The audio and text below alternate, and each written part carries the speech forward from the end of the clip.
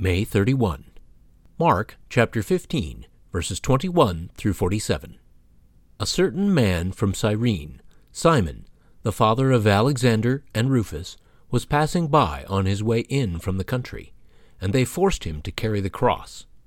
They brought Jesus to the place called Golgotha, which means the place of the skull. Then they offered him wine mixed with myrrh, but he did not take it, and they crucified him. Dividing up his clothes, they cast lots to see what each would get. It was 9 a.m. when they crucified him. The written notice of the charge against him read, "The King of the Jews." They crucified 2 rebels with him, one on his right and one on his left. Those who passed by hurled insults at him, shaking their heads and saying, "So, you who are going to destroy the temple and build it in 3 days, come down from the cross and save yourself." In the same way the chief priests and the teachers of the law mocked him among themselves. "He saved others," they said, "but he can't save himself. Let this Messiah, the King of Israel, come down now from the cross, that we may see and believe." Those crucified with him also heaped insults on him. At noon, darkness came over the whole land until 3 p.m.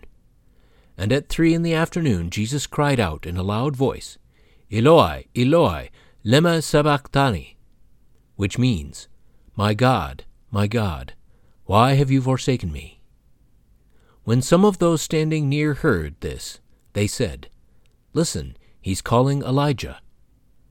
Someone ran, filled a sponge with wine vinegar, put it on a staff, and offered it to Jesus to drink.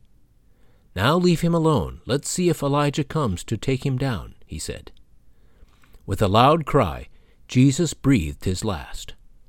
The curtain of the temple was torn in 2 from top to bottom, and when the centurion, who stood there in front of Jesus, saw how he died, he said, "Surely this man was the Son of God." Some women were watching from a distance.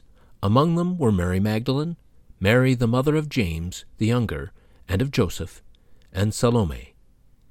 In Galilee, these women had followed him and cared for his needs. Many other women who had come up with him to Jerusalem were also there. It was preparation day, that is, the day before the Sabbath. So as evening approached, Joseph of Arimathea, a prominent member of the council, who was himself waiting for the kingdom of God, went boldly to Pilate and asked for Jesus' body. Pilate was surprised to hear that he was already dead. Summoning the centurion, he asked him if Jesus had already died. When he learned from the centurion that it was so, he gave the body to Joseph.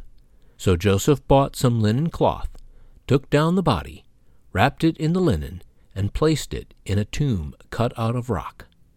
Then he rolled a stone against the entrance of the tomb. Mary Magdalene and Mary the mother of Joseph saw where he was laid. When did the crucifixion begin to make a difference in your own life?